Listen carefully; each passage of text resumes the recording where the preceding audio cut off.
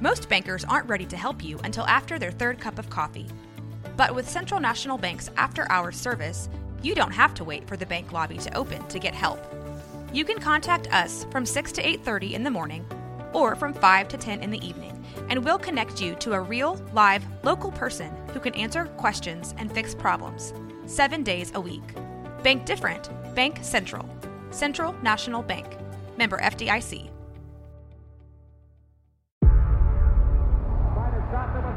Before history is written, it's played. Before it's frozen in time, it's fought one shift at a time. Before it's etched in silver, it's carved in ice. What happens next will last forever. The Stanley Cup Final on ABC and ESPN Plus begins Saturday. Count us in, or whatever. Whatever the hell you do, professional. Yeah, because I'm a professional. What's going on, everybody? Welcome to the Blazers Edge podcast. We're doing a special event podcast here. We've got world exclusive. It's a round table. It's a round square. Or a rectangular table. It is rectangular, not square. I need to learn my shapes again. As always, I'm here, Danny Meringue. I am not joined by my illustrious co-host, Tara Bond Biggs. She's out traveling the world, or the country, something, working. But we do have also illustrious? Sure. Shiny-headed Dave Dufour here. From that would be Luster. Luster head of this. There we go. And Portland local. And I don't know, what do we call you now, Sean? Am I illustrious? Do I get to be illustrious? You don't have the glow that Dave has. That is true. That is true. The fantastic Sean Aiken. That's debatable, but I'll take it. We'll go with it. But we have a special edition podcast here because a bunch of folks are coming to town for Hoop Summit. We'll probably touch on that a little bit.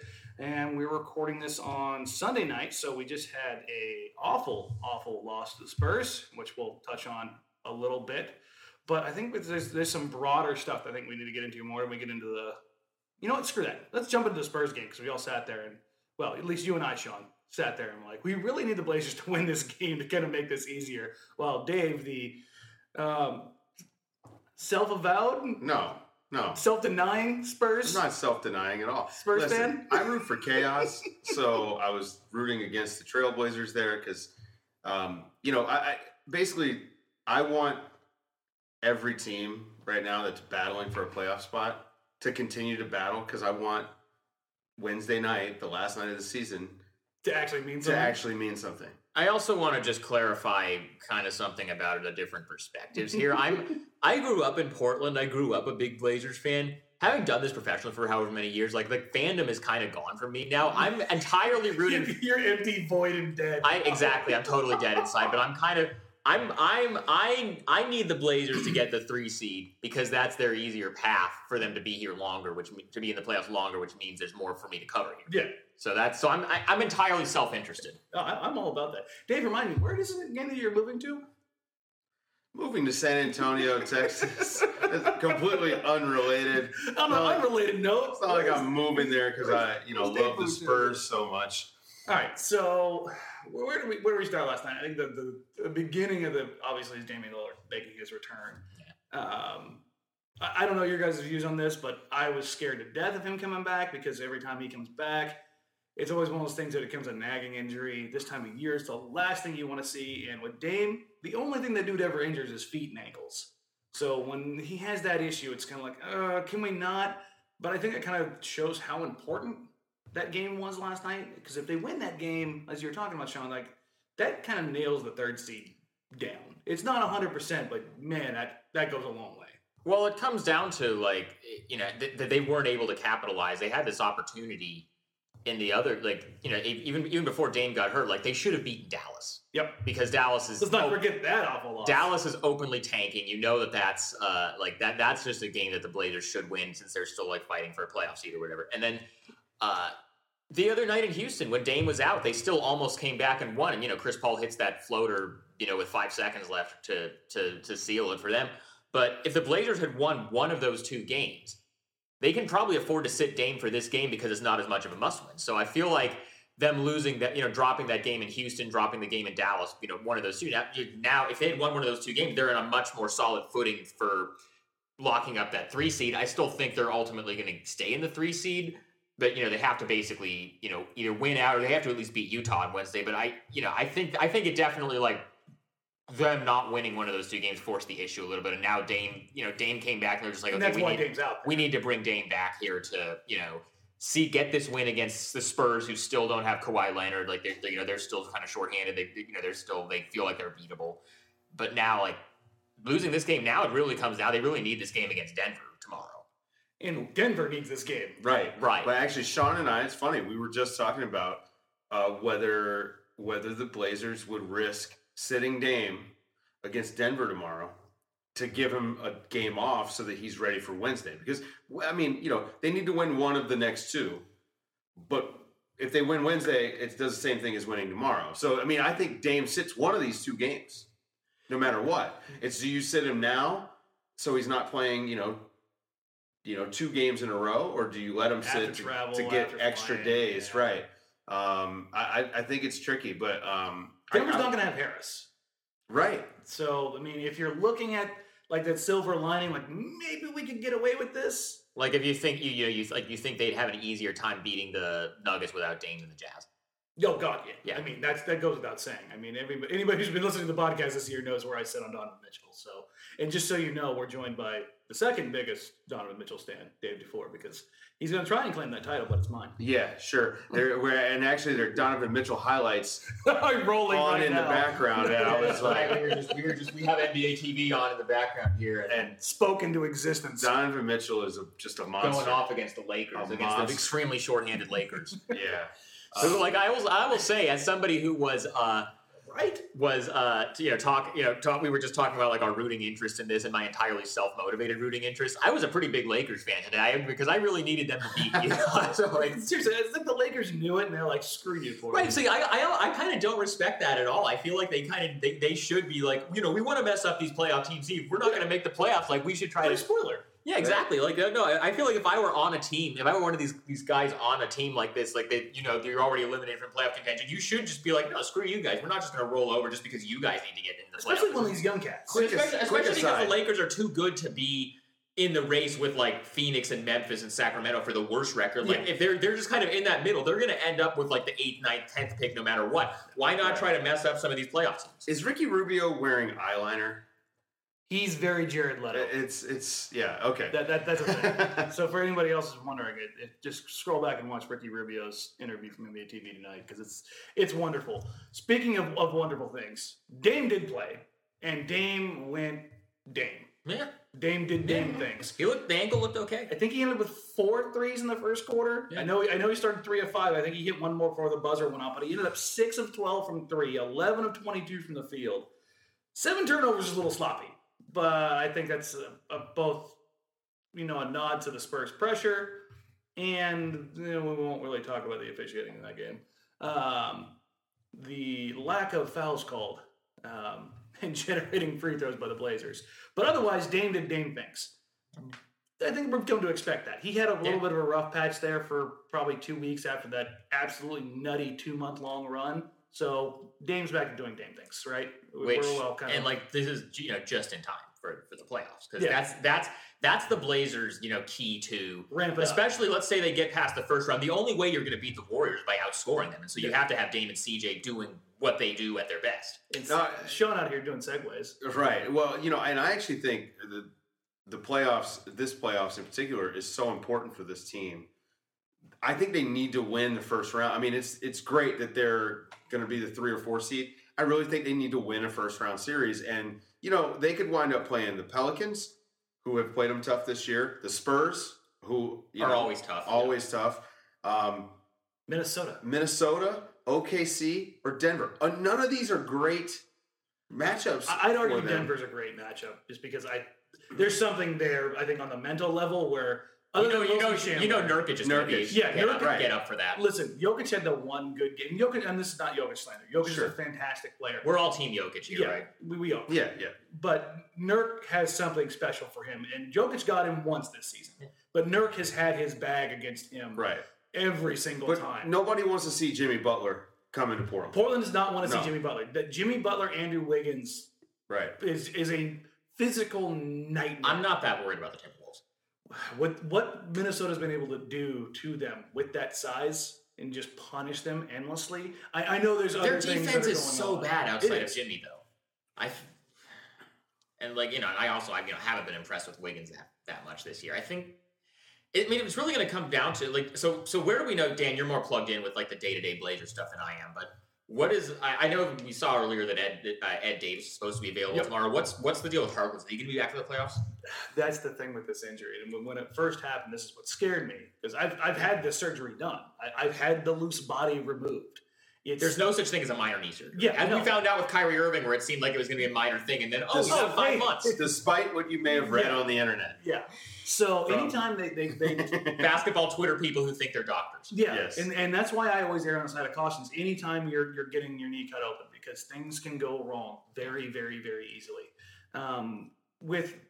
With that injury, I've seen a few people. There was something I put out in the Oregonian about a week ago talking about how the doctor himself, or not the doctor performing, but another doctor who's performed the surgery and also has had it done to himself. It took him 3 weeks to come back from it. This isn't a high-level athlete. I mean, there's other things at play here, but it's about range of motion. It's about flexibility. It's about being able to play on it with a comfort level. There's a lot of things that go into that, and if he's not right, he's just not right, and you don't want to. And this is a little bit of hyperbole, but you don't want to Brandon Roy him. And even even if on paper, this injury is supposed to be just a 2 or 3 week thing, every individual body is different. Like you saw, Kawhi Leonard and Tony Parker basically had the same. Tony's was 100 times worse. Different varieties. Well, right. But so Tony's was a more severe tear, and he's about 10 years older than Kawhi, and he has been back for most of the season and looked fine. And Kawhi, who is 10 years younger or 8 years younger, or whatever the age difference is, and it's a pretty significant age. And athletically, and his injury was on paper not as severe, and he hasn't been able to come back basically all year. Yeah. So you can really never predict this stuff. I mean, that is one thing, and I realize Jimmy Butler is a gamer and he's tough. I covered him for 4 years in Chicago. Yeah. That's just kind of how he's wired. But him coming back from this this meniscus injury. And I know Russ has had this version of that surgery. He's come back and he's been fine. But with how many minutes Jimmy plays and how hard he goes, all of that, I'm a little worried about that. That's a legit concern. But I think even for the Portland side of things, if Harkless is ready, you play him. If he's not ready, you don't risk it. You just don't, because the long-lasting effects, what could possibly happen. For you guys, I hope players start looking at what happened to Isaiah Thomas last year. And, of course, he had some other stuff that was off the court that was horrific. And, he even said recently that he didn't regret playing because it helped him get through the death of his sister. Right, and that in the grand scheme of his life is going to be more important. Yes, but at the same time, that man cost himself a lot of money by going out there and playing for a team that wound up dumping him. It's a business, right? So, I always, and Dan and I talk about this all the time, man, with the Kawhi Leonard situation. All three of us are team get your back. Yeah. Get paid, but also, and take care of yourself so you can get paid. Yeah. If an athlete doesn't feel right, he shouldn't play. No. Plain and simple. I agree. I was in Chicago during a lot of the Derrick Rose stuff where he was getting crushed for not playing through every single little thing, and he got killed for his, saying, "Oh, I want to be able to walk at my kid's graduation." You should. You're a dad. You should want to walk at your kid's graduation. I have no problem with that whatsoever. Yeah, no, it's a weird situation. The Kawhi thing is legitimately weird though, because it seems like there are people, the Spurs people, clearly it's the Spurs people that are leaking to whoever that he's ready to play, but then he's got his own people, and then he's going to New York, and it's just it's a whole thing. I think there's something going on there, but I also think that it's going to end up being fine. It's a Spurs. I have no comment. I fully guess that they are going to offer him the Supermax this summer, and it's going to be too much money for him to turn down. Can't turn it down. And then it's going to be, LaMarcus Aldridge wanted a trade in June, and he signed an extension in September. Yeah. That is the wonders of R.C. Buford and Greg Popovich. Yeah. I think that's kind of where it all sits. But coming back to Portland here in the Spurs game, and this has kind of become a trend now. C.J. McCollum at the beginning of the year carried the season for the Blazers while Dame struggled to kind of ramp it up. And then Dame got rolling, and man, CJ fell off a cliff from what we expect from CJ McCollum. I've talked about it over the last couple of years. outside of Steph Curry and Kevin Durant, I see CJ as the best pure shooter in the entire league. He's the guy that can literally shoot from all levels. The numbers back it up. Yeah. So when we talk about he goes into a shooting slump, it's not like, oh, he's an average shooter now. Like when he goes into a slump, he slumps hard. Like he's what? So what are his numbers? You have over the last 10 games, he's shooting 41.9% from the field, which for CJ is just not good. And then that's the big one. From 3, 25.4 on 6 attempts a game. Which isn't just like, remember, the beginning of the season, Steph Curry was shooting like 36% from 3, and everybody's like, oh, what's wrong with Steph Curry? He's only shooting 36%. No, 25 is like legit bad. Yeah. And for him to be able to get to his spots and take his shots, because he doesn't get to the free throw line, that 3-point shot is exponentially more valuable. Because he's a guy who is a 20-point per game scorer. We've talked about this a million times. He's got one of the lowest free throw rates in NBA history. Like that's not hyperbole. That's not exaggeration. The dude doesn't get to the line, and that's just not part of his game. And I think again, kind of hinting at injuries here. He had some feet issues when he came in the league. I think part of his deal for not getting to the free throw line is I don't need to put my body in harm's way to get my buckets. So let me do it out here. But the problem with that is then that if he's going through a shooting slump like he is right now, because he's such a deadly weapon when he's shooting, well, and then if the shot's not falling, he doesn't have that. Because, a guy like, James Harden, for example, or even Dame, like, if the shot isn't falling, they can still attack and they can still get to the line. And that makes them more effective because they are able to score in a bunch of other ways. With CJ, like, when his shot isn't going, it's, he's not nearly as effective. And I feel like the Blazers, like, because, you were talking about that crazy, like, 2-month stretch of the season, or basically, like, when they had the winning streak and all that. It's because Dame and CJ were going at the same time. Like, at the beginning of the season, Dame struggled a little bit, and CJ was, and, lately, the last 10 games or so, Dame has been going off, and Dame has been doing Dame things and, continuing to play like an MVP candidate. And then CJ has been struggling. When both of them are hitting their shots, like, at the same time, then it's they're nearly unbeatable. They're pretty hard to beat. Yeah, I mean, especially because they have these other, they have like Aminu and they have Harkless when he's healthy, and they have like Evan Turner. They have other guys around him who can score around him, and that's why they're so effective. But when one of Dame or CJ isn't scoring, there's only so much the other guy can do to completely carry it. And you pull a Harkless out, you pull an Ed Davis out, because the Blazers rely on him. Right. And as we're recording this, we now know that Ed's active tomorrow for the Denver game, so that's a huge boon. So getting him back in the fold will be great. Is Zach Collins going to win a playoff game? No. You just have to set Dan up. Yeah, everybody on whether it's on Blazers Outsiders and Joe trolling me, or here on Blazers Edge, I'm getting trolled by Dave now too. But back to the free throw thing for CJ though, because this is important because CJ doesn't get to the line, and normally, and Tara and I talked about this for the past couple of weeks. I had a listener ask if CJ was overrated. I don't think CJ is overrated. I think he's properly rated as one of the best second options that you can find. He would be overrated if people were saying, oh, he has a case for MVP. Then he'd be overrated. He's generally seen as, even though he hasn't made an all-star team because he's an all-star level contributor. Yeah. Like, I think that's generally what people see him as. That's what he is. I think properly rated is the way it is. Exactly. But when he falls off, because he has not necessarily holes, but he goes about his scoring in different ways, when he becomes less effective and less efficient, it becomes so much more glaring. So he's getting the line 2.3 times per game over the last 10 games, which, I mean, Nurkic is getting the line 2.5 times. So we're not talking about getting the line a whole lot here. Here's the problem. CJ, who was a 91% free throw shooter last year, is shooting 78% from the line. He's dropped some clutch free throws. He's dropped some clutch shots this year. His clutch performance has been not good this year. And in contrast to last year, that's crazy because he's one of the best clutch performers in the league last year. So I don't know about you guys. At least for me, I'm beginning to get ever so worried about CJ. And this is the first time in his tenure as a starter where I've ever had any kind of pause about CJ. Where are you guys sitting at him with right now? Well, Russell Westbrook is also having a rough free throw shooting year. And with Russ, I do think it's the rule change where the guys can't leave the circle. Because it's part of his routine. Right, part of his routine. I think it's messed him up a little bit. Not to mention the bulky knee. But with CJ, I can't remember. Did he have any kind of weird thing with his routine? Like, I mean, this is what I know of. This is where I think this is that putting the coach's hat on, right? For a guy to drop off that much, there's got to be something. it's either physical or it's mental. Right? And so I don't think there's a mental block with his shot, so I wonder maybe it's something physical. Maybe he's been working around something all year. I don't know. Which, I mean, that's not out of the realm of possibilities. Right. I mean, I've talked about this a million times, Sean. You've covered the league. Yeah.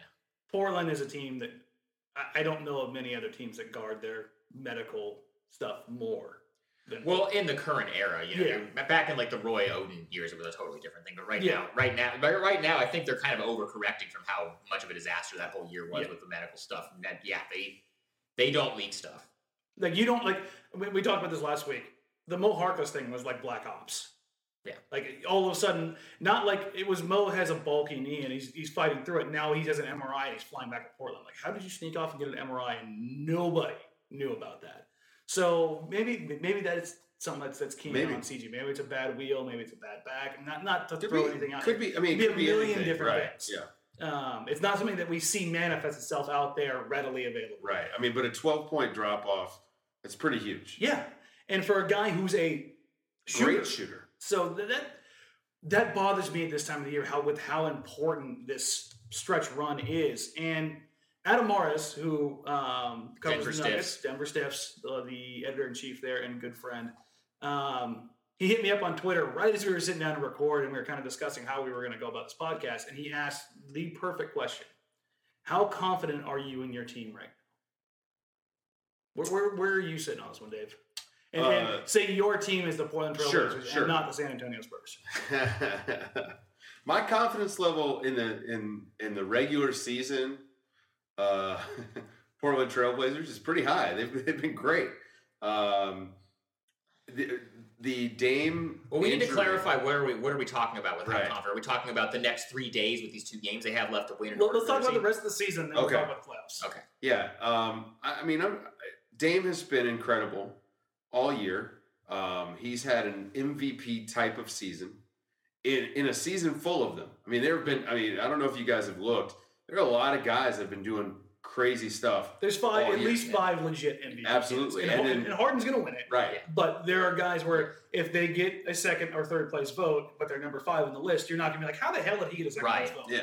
Like if somebody threw Dame a second place vote because he takes his team to 50 wins, nobody's going to complain about that. No. I'd probably be 4th. Yeah. I have him 3rd or 4th depending on the week. But he's been incredible all year, and there's no reason to think that if healthy, Dame isn't going to be Dame the next couple games and in the playoffs. So my confidence level in Dame is extremely high. Extremely high. But everybody else, is Mo going to be able to come back and shoot? Is Aminu going to be able to shoot? Is Evan Turner going to play like he's played lately? Evan Turner's been pretty good lately. Nurk's another one. He's been phenomenal defensively, but he's been up and down all year. But lately, like during this, this last couple of months when they had the winning streak, like he's just been so good. He's nearly 16 and 11 offensively. Is he going to be able to keep that up in a playoff series? Right. And so because this is his first real playoff series, right? Because he had 16 or 13 minutes against the Warriors when he came in that game, and they were never going to win that series. No. But that's where my concerns start to come in. It's around Dame. I mean, which is everyone's concern. I mean, it's funny that Billboard says that Dame needs a 3rd option, right? Shout out to the guys at Trailblazers. Yeah. Shout out to Trailblazers. And it's not wrong. It is actually. I know they meant it as a joke, but it's actually. I wrote the article Blazers Edge 2 years ago. Yeah. Can Maurice Harkless or Alan Crabb be the Blazers' 3rd option? Right. And that's a pretty dire question to be asking. Yeah. Because it was at that point where Crabb had signed the deal, and Harkless had signed the deal, and can they be that guy? Yeah. Right. And I ended up going with Harkless, so that lets you know where my confidence level was in Alan Crabb. What about you, Sean? Where do you sit on a confidence level for these guys for the rest of the year? I think they'll get one of these next 2 games. It would be helpful if it was the Utah one, so they could for sure stay in the 3. But I think they'll get one of these next 2. Just so we're clear, Adam Morris says that the Nuggets have no chance of winning tomorrow. Okay. But Adam's much of a pessimist. Nuggets Twitter seems pretty pessimistic in general. Like Matt Moore, TJ McBride, Harrison Wind, all those dudes. Shout out to all those dudes. There's some great Nuggets media, but they all seem like they're pretty pessimistic that this team is going to be able to put it together.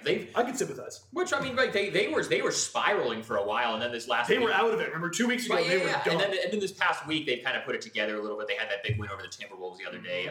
Like they put it together a little bit, but I can see how, if you're somebody who covers that team or is a fan of that team, you can feel like this is only going to last so long. All right. So speaking of closing out the season and wrapping those games up, where do you put the probability on them landing and getting the 3 seed? I think they're going to have the 3 seed. I think they're going to either beat Denver or beat Utah. Is there a scenario where they win both? I could see it. It wouldn't shock me. I think they have a better chance against Denver than Utah for sure. Yeah. I mean, actually, you know what? I think they get Utah at home. Utah's on a back-to-back too. They play Golden State the night before in Utah. Yeah, so I think and they're going to need that. They may need that game if they want that 4. But the Warriors are also going to be resting everybody because they don't care. Utah's going to beat the Warriors. If you know what, I'll say that they'll lose to Denver because they're going to Denver. I'll say they lose to Denver and then they beat Utah Wednesday to close the season. Yeah, I mean, really, none of these scenarios would shock me. I think they'll win one of these 2, and I think that'll be enough to get the 3. Okay. All right. So confidence level on this team going into the playoffs.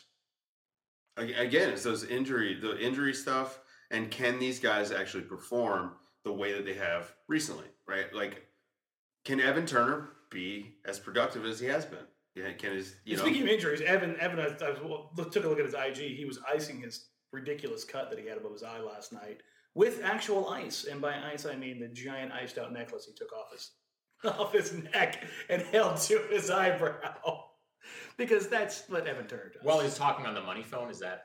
I think it was. He said he was going to be back to normal real quick because he had a lot of ice on it. Because it's an ice joke. Well, hopefully, he can perform as well as he has. I just think again, it's all about the guys that are not Dame. Can they step up? Can they help Dame? He needs the help. Can CJ shoot? Can he get back on track and be CJ? Because if not, I think we're all at the point now. I think we're all in agreement at least that Dame's going to do Dame things, right? Like he's going to find a way, even if he has a bad shooting night, he'll run the team and generate points at the free throw line if he has to. Like he will do whatever it takes to deliver night in and night out. I think this is you want to talk from my hot take because I don't ever do them. I think Nurkic is really going to deliver in the playoffs. I think he number one. We're talking about getting the bag. He's got to get the bag. He's if he wants to get full allocation of the bag, he's got to show up here. He absolutely positively has to show up. And now, if you're making decisions off of a playoff series or two as an executive, you're doing it wrong. But you can't underpay a guy when he shows up big time. Right, I agree. So I think that he's going to deliver. Because if you look at Jusuf Nurkic, and when they've asked him to be that guy to really show up and really deliver, and when the pomp and the circumstance and everything's there for him, like he's like a WWE character. Like the more showmanship you give him and the brighter the light you cast on him, the bigger he is, the bigger he shows up. So I think that's going to be playoff time. I think playoff Nurkic is going to be a real thing, which at least for me is cool. That's the new kind of development I see coming. The rest of the guys, I mean, I've had people ask, is Wade Baldwin going to be in the rotation? Is Zach Collins going to be in the rotation? I'm just like, it depends on who's healthy. Who's healthy, and remember, this is Coach Stotts. Right. With Zach, it's going to depend on Ed Davis, and if Davis is back, Collins might just decide. Even though he's been playing him lately and he's looked all right, he might just decide playoffs. I'm not ready to throw a rookie out there. Exactly. If Wade Baldwin's in the rotation, you got bigger problems than if Wade Baldwin's in the rotation, right? Like, I mean, you've got some major issues going on if he's going to be in the rotation. That's kind of where I'm getting to with the confidence level, because Coach Stotts, I love him. I think he's one of the top 5 coaches in the league. He's that dude, but he doesn't trust young guys. Never has. Never. I don't think he ever will. And I think there's probably a rhyme and a reason behind that, because very rarely will a young guy deliver. Now, obviously, when we're talking young guys and point guards in Utah, I think that's a guy who can deliver. But beyond that, But speaking of top 5 coaches, wanted to get your guys' takes on this. Coach of the year. Because Terry Stotts' name has been mentioned. I think he's in the conversation. And we were talking about this before we went on air. It seems like there's 5 guys that are kind of in the conversation, and you can order them any way you want. I would personally lean towards Casey, just because, I mean, the way that he's been able to kind of, they've gotten this reputation of playing a certain way the last few years when they've had this run, with this group. Mm-hmm. And, the fact, he's been able to completely reinvent how they play, and then also work in all these young guys like Van Vliet and Pirtle and Siakam. Make them viable. Yeah, absolutely. I think I would, and, for them to get the 1 seed, and I know the East isn't the West, but for, still getting the 1 seed, that's still pretty impressive. I would kind of lean towards Casey, but, I think Stotts has a case. I think Brad Stevens has a case for how many injuries the Celtics have dealt with, especially losing Hayward 5 minutes into the season and they go on that win streak. I think he's got to be up there. I think Nate McMillan has to be in the conversation because, no way anybody thought Indiana was going to do what they're doing this year. And so if you want to talk about... He's my dark horse. If you want to talk about doing the most with, the least amount of expectations, the least amount of talent, I think, McMillan has to be in there. And then Quinn Snyder's the other one. Yeah. We're sitting here thinking, I was like, who we're forgetting in this? Brett Brown. Yeah. Agree. Yeah. The Sixers are going to win 50 games. And you know what's crazy? I'm so happy for him, by the way, because he's going to, no matter what he does, the rest of his coaching career, he's going to be a negative win. Well, it's going to be right, because of this situation for his first 4 years of his head coaching career, where because the organization was trying to lose, there's no, it's not his fault they lost all those games because that was the plan. But those numbers, that win-loss record still goes on his record. So now for him, I'm glad they kept him around long enough for him to see the payoff from the process and all these years of losing. And it seems like they're committed to him long term and they're going to keep him around. I think one of the really interesting things about a lot of these guys that we're talking about, Snyder, Casey, Brett Brown, Stevens, look at some of the guys in their starting lineup. Donovan Mitchell, rookie. Mm-hmm. OG Anunoby, rookie. And Toronto's defense has been fantastic because of Anunoby. Because OG's been fantastic for them. Stevens has been playing. I mean, Jaylen Brown, second-year player, Jason Tatum all year. Before he got hurt, Daniel Tice. Right, yeah. Tice. That to me speaks to the coaching. Right, it's pretty incredible. And so, that's where you want to go even in Stotts. I mean, Collins. He's come around. Here's the thing. I've bagged on Collins plenty. He's not as talented as those other guys. No, I don't think so either. Yeah. But I mean, the guy that we saw at Summer League, that was one of the worst players I think I'd ever seen. It was pretty Summer League. I mean, and that's not to throw shade at the kid because I hope he does well, but it was bad. It was to the point where it was almost sad. You kind of felt bad for him. So if you're talking about how much he's grown from there till now, that's huge because he's had nights where he's been a big time contributor. I mean, on the national stage last week, he had the 13-point quarter. I mean, he's had some good games, but I think again, one more guy that I think deserves at least an honorable mention in this conversation for Coach of the Year is Alvin Gentry. Keeping the Pelicans competitive. I mean, I don't know how much of it was Davis and how much of it is Gentry, but Boogie Cousins goes down. There's, I kind of thought they were finished. I thought there was no way they were going to make the playoffs. I thought he was going to get fired this summer. Right. Yeah. And so now, probably not. I think he's done a great job with that team. Well, I mean, it's kind of funny if you look at these guys. Half of them, probably in December, you figured would get fired. Stotts was on that list. Yeah. McMillan was on that list early on when they were struggling. A lot of people thought Casey was going to get fired during the summer, especially with Masai saying that we needed a whole culture reset. Yep. And that's why I picked Casey because it's rare that a coach gets to do this, to reinvent himself on the fly. Greg Popovich has made a great career out of being able to do that. He has the luxury to do that because he has that institutional support. Right. And I think what Masai is trying to do is establish the same thing there. Casey's a good coach, and he's a good coach. The players respect him because otherwise, how do you get Kyle Lowry and DeMar DeRozan to buy in at this point in their career? And then you had guys like Ibaka who he was playing for a contract last year. They get these other guys and then at the same time, all these young guys. Are contributing to the point where the veterans respect. There's a whole lot of relationships that you have to manage. Absolutely. And the fact that Casey, I mean, like you were saying just now, Dave, he's been playing a certain way. He's been with the Raptors. What? This is his 6th year with the Raptors. Yeah. So they play a certain way the whole time he's there. And then for him to say, okay, we're just gonna we need to do this. I'm not so set in my ways that I'm going to just go ahead and reinvent how we play. That's cool. Like, and then I think that speaks to, his adaptability, his versatility. And I think I would lean towards him for Coach of the Year. Yeah. Yeah, I think I'm probably falling in the same spot. I want to give it to, first of all, I think the most deserving candidate, because I think sometimes, like, Pop not winning it for multiple years. I know they don't. It's going to go down in his. I don't know how many times Pop has won Coach of the Year. He's won like 2 of them. Yeah, and it's the kind of thing like Shaq only won 1 MVP. Yeah, exactly. It's one of those things that's just stupid. Like, I want to see it go to the deserving candidate, and I think Casey's probably the front runner. And if Stotts or Snyder or Brown or McMillan or, again, like the MVP vote, Brad Stevens, like if they're getting 2nd, 3rd, 4th place votes, however you see fit, I don't think anybody should really complain. Right. And it's funny because we're actually mentioning a lot of coaches for having great seasons, but a lot of coaches are getting canned this offseason. It is going to be a blood. We were talking about this last night. The amount of openings are going to be. Well, so how many? So what are we thinking? Just off top. So Bucks. Knicks, I think Hornacek's gone. Yep. Malone's probably gone if Denver doesn't Phoenix is make the playoffs. There's Triano's still in the Phoenix. Any interim coach, so Memphis. Phoenix will be open. Right. Orlando, I think Vogel's probably gone. Orlando might be open. Chicago went the other way. Right. I think Hoiberg's safe. Yeah, he's good. So is Budenholzer, obviously. But he may be trying to get out of there. I don't know but I don't think he wants to sit around in Atlanta and rebuild. Yeah. Apparently he's interested in Milwaukee, just like every other coach. Who doesn't want to coach Giannis? I mean, seriously. I'm a little bit nervous about Scotty Brooks. What about Jaeger? I don't think they're going to get rid of him yet. I like him. I think. I think he'll get next season. But I think Luke's safe. Yes.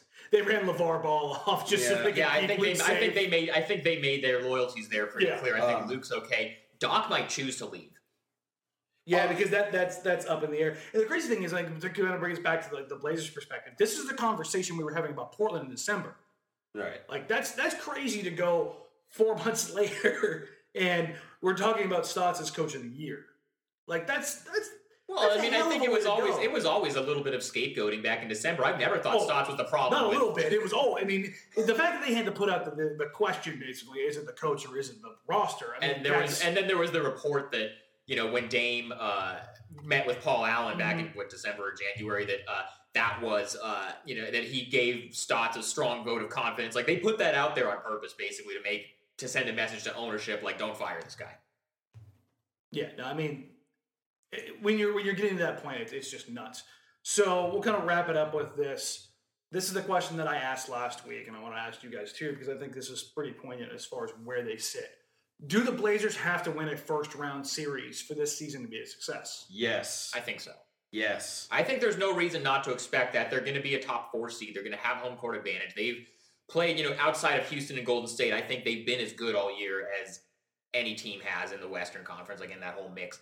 There's no they have a guy like Dame who's an MVP candidate, or at least they're ticking enough of the boxes. In that conversation, this should be like, nobody thinks this team is actually a title contender because the only 2 of those in the West are Houston and Golden State. But other than that, I think outside of those 2, because like they're in their own sphere, out of the other teams in the playoff mix, I think the Blazers have the most credentials and the most, boxes that they've ticked off for how their season has gone. So I think it's reasonable to say, yeah, they're the best team in the West outside of Houston and Golden State. They should win a playoff series.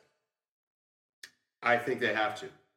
This group needs it. It's a necessary step in the growth process. Right, because like they beat the Clippers a couple years ago because like the entire Clippers team was injured. Like that, I almost don't even count that.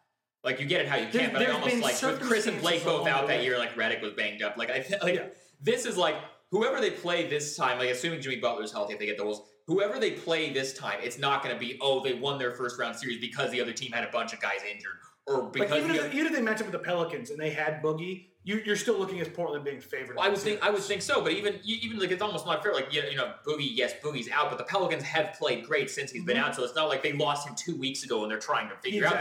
They've not had him for 3 months. They know how to play without him. Like, I think any series that they get, it would be a fair fight because both teams are going to have, for all intents and purposes, all their guys healthy. Yeah. And so because the Blazers, I think, have had the best season, they have all these credentials, for any team outside of Golden State and Houston, you should look at them as the favorites. And so if they do not win a series, if they don't win a series, I think it is fair to say it's a disappointment. I think if they don't win a series, it's time to start looking at the group and seeing what you need to change. And see, it's not just me. Because listen, man, stagnation is a real thing. Yeah, it is. Because we talk about how great the Blazers' continuity is, that all these guys are coming back and they all buy into Stotts, but how much does that mean? Well, right, and I saw this in Chicago the year obviously this came with a coaching change, but when they fired Thibodeau, brought in Hoiberg, they kept the roster basically exactly the same. And then you had, these guys like, Jimmy Butler and Joakim Noah and Taj Gibson and Pau Gasol and Derrick Rose and all these guys that had been together for 5 or however many years.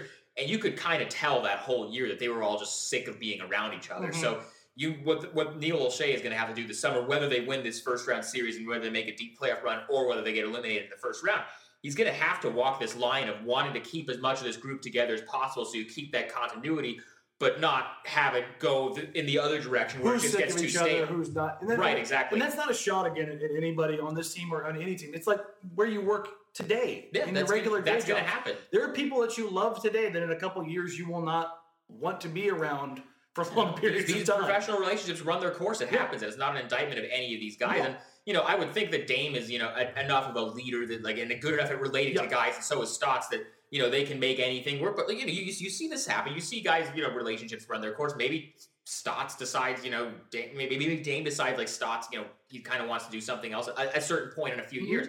Like this stuff happens. I think for right now, this continuity is great, but I'm worried that in a few years it's going to get stale. Yeah. So the next move in this evolution is win this series and make the evaluation process like the next rung on the ladder. You're like, okay, here's what we need to do. Now it's like, okay, now we legitimately have won a first round series without the help of everybody on the team being injured. Now what do we do to try to get ourselves into that Golden State Houston tier of actual contenders? Yeah, so this is their tertiary contenders right now. And I know you'll be talking about this, once they're out of the playoffs. If they lose in the first round, the CJ McCollum trade. No, it's good. Just crank the stove because that's all anybody. Really I still lean against it, but I do too. But the conversations are going to happen. Right? No, that's what I mean, and that's not to say that you're saying it. The trade's more likely or more viable, but the talk will be they can't get it done, and I think that. And again, that's why earlier we were talking about for the first time, at least in my tenure covering this team, CJ's drop off in production and performance over the last couple weeks in these kind of weird peaks and valleys that he's had this season, where he's been capping consistency for the most part throughout his career, worries me a little bit because it cracks the door on that conversation. It's kind of funny coming from me, the guy who's been talking about trading CJ since he became a starter. So I get the irony, folks. But okay, I wanted to wrap on that, but Rick Cameron just put out a tweet that we have to talk about real quick. 2017 NBA draft, he put out his best pick, worst pick, first and second round steal, overrated, underrated. So best pick, Donovan Mitchell. Worst pick, Luke Kennard. First round steal, Kuzma. Second round steal, Brooks. Overrated, Zach Collins. Underrated, John Collins. Is Zach Collins overrated? Is it just because of where he was drafted? I don't feel like I don't feel like there's a whole lot of Zach Collins is awesome buzz that is unwarranted. I feel like people just kind of look at Zach Collins and say, he's pretty good for a rookie. And I feel like that's fair. I don't think he's overrated. Yeah, I don't know about that. But John Collins doesn't get enough buzz, but that's because he plays in Atlanta and they're terrible. Yeah. What was the other one? So you had first round steal was Kuzma. I don't think anybody's going to disagree. Worst pick. I don't think Kennard was the worst. Kennard's all right. He's an okay player. This guy's a rotation player as a rookie. Who was the worst pick in the draft? So the thing is, this is such a good. It's a great draft. Depth wise, it's been really good. There's so many guys. There's 20 guys from this draft that you can look at and say that's a rotation player. Yeah, I mean maybe Patton, but we haven't seen him yet. Right? Yeah, I feel like you have to just kind of let. Except he gets a flyer. If a guy's been hurt, like Harry Giles, to me, might have been the best pick in the draft, but we won't know for 3 years. What about Justin Jackson? See, but he's not a bad player, and they got him at 15. That's not a bad pick. Let me pull up the actual. I would say it's probably DJ Wilson. No, see, but again, that's another thing. It's just like I think DJ. He's shown some flashes. Yeah, I'm not sure, man. De'Aaron Fox hasn't been great, but I still am a huge believer in him long term. Me too. But as far if you're comparing it in a way that's like just about looking at this thing, it's like Bam's been good. Everybody's been good. What about except for Zach Collins has been better. And then Fultz, Terrence Ferguson hasn't played much, but he's yeah. It kind of lets you know how good this draft is. It's been really good. It's the ones that have been quote unquote bad or disappointing. There's almost always extenuating circumstances. Right. So Markelle Fultz obviously had the injury. And Fultz has looked great. Jonathan Isaac, injury. I agree that Mitchell is the best pick. I think Tatum also should be in that discussion because of how good he's been as a rookie. Yep. We haven't seen much of Jonathan Isaac because he was hurt, but I think he's going to be real good. Yeah. Especially if they play him at center. Yeah. Markkanen has been great. Markkanen's been a lot better than I thought he was going to be when they drafted him. Ntilikina, I think, is all right. Up and down. Once he gets a coach that actually is willing to give him minutes, which Hornacek hasn't. And Ntilikina already is a really damn good defender. Yeah. So OG's been good. Jared Allen's been good. So in this draft has been. I think this is a great draft. I'm looking at the responses to Kamla. There are some guys that you can look at and say either they've been injured like Justin Patton or they haven't shown a ton yet. But there's nobody that you're going to look at and say, oh, that's Darko. That's like a complete bust. Right. That's there's no Hasheem Thabeets in this draft. Yeah. This might be the draft that has the most NBA rotation players. It may not have I feel like a ton of superstars, but it's got a ton of talent. I feel like 2015 was pretty good, or at least it looked good at the time. Yeah, I wouldn't disagree. Well, because Towns good, Russell good, Okafor. See, this is the thing. Like a lot of guys that I thought were gonna be Okafor, Hazonia. I'm still a believer in Hazonia, but you have Moutier. But then you got this run Willie Cauley-Stein's rotation player. Stanley Johnson's been better this year. Kaminsky is a rotation player. Winslow's been good this year. Miles Turner's great. Trey Lyle's been pretty good in Denver. Devin Booker. Cameron, we can throw out Cameron Payne, whatever. Sorry, Cameron. But sorry. When you're comparing drafts, it's been pretty decent. Now, this is all solid. I've been plenty tough on Collins. But I don't know if I'm going to call him overrated in the sense of production and what was expected of him. If you want to say overrated based on draft position according to guys that were selected around him, well, I'm probably on that side of the fence. I think it's a little bit more fair. Right. You can definitely say that he was drafted too early, but I think he's properly rated. People hammered him when he was bad, and since he's gotten better, people have said, "Oh, wow, he's gotten better." Yeah. I just think I don't know. It's I don't know, but it is what it is. And again, he may also be biased just because of the stuff that he takes in. He probably listens to a lot of Blazers Edge podcasts. Yeah, well, who doesn't? Yeah, who doesn't? Shout out to who was this? Rick Kamla. Okay, Rick Kamla on NBA TV. All right, final predictions. For Blazers in the playoffs. Okay. How far do they go? Well, the matchup is so important. Let's say Parkless is back, so they're full health. Okay, so full health. If they catch the Spurs, I think they're out in the first round. You really think that they're going to struggle against the Spurs? I think the Spurs will beat them in 6. 4-2, because they're not the gentleman's sweep. No, they'll beat them in 6. Maybe 7. After last night, I'm starting to feel that way too. Yeah. A little worried. Yeah. So I think if they catch the Spurs win. But they probably beat anyone else, any of the other bottom teams. So they probably beat OKC, Minnesota, Denver, or New Orleans. But Spurs, that's the matchup I think everybody should want to avoid. Meaning, nobody should want the Spurs in the playoffs. Nobody. They're too good. Game-to-game adjustments are too good. And their defense is just absolutely insane. As the Blazers can attest to. Which is crazy to think about since they don't even have Kawhi. But DeJounte Murray, Danny Green, and LaMarcus Aldridge have just been incredible. And Kyle Anderson's been great. So anyway, that's where I'm at. I think that they beat anybody who's not the Spurs in the first round. What about you, Sean? Where are you sitting in? I think assuming they've got everybody healthy, I think they do get out of the first round. And then I think they play Golden State tough and lose in 6 or 7 in the second round. Okay. So that's kind of where I'm sitting at too. Because I think that if Golden State's nicked up, and Portland's fully healthy, If Steph, well, depends. Is Steph playing or is he just back and not 100%? If Steph is outright not playing, I think they have a legit shot at winning that series. Oh yeah, if Steph's out completely, I think that changes the dynamic. But if Steph is back and let's say he's at like 70 or 80%, I still think Golden State ultimately wins that series. But it's a puncher's chance. But it would be more competitive. If Steph is back fully healthy, they lose in 5. Yeah, I wouldn't disagree because that's still. For all the people that want to throw shade at the Warriors, they're still the freaking Warriors. For the love of God, people call especially with Steph. Yeah. So we're going to go ahead and wrap it there. I want to thank Sean Highkin, Dave Dufour. Go ahead and shout out your stuff, gentlemen. Follow me on Twitter at Highkin, at HIGHKIN. I do a lot of writing for Bleacher Report, other outlets. Whatever I do, I'll tweet that out. You can follow me on Twitter at Dave Dufour NBA. You probably already do, though. I'm kidding. If you don't, you should. Yeah, you should. Very, very good at Twitter. No, I think I tweet some okay stuff. And yeah, I always throw all my stuff on Twitter. So, check out your podcast on the NBA with Dave Dufour. I'm giving you better plugs than Sean. Come on, man. Well, it's tough. We've talked about this before. It's hard, to plug your stuff. On the NBA with Dave Dufour. Actually, you know what? I got a really good podcast that I spent a lot of time on. That you're going to drop. Yeah, this is good. Tell us about it. Actually, talk yourself up. It's dropping sometime overnight tonight. I don't know when this posts. Tomorrow morning. So go check it out. Even if it give you a taste of what I try to do with the podcast.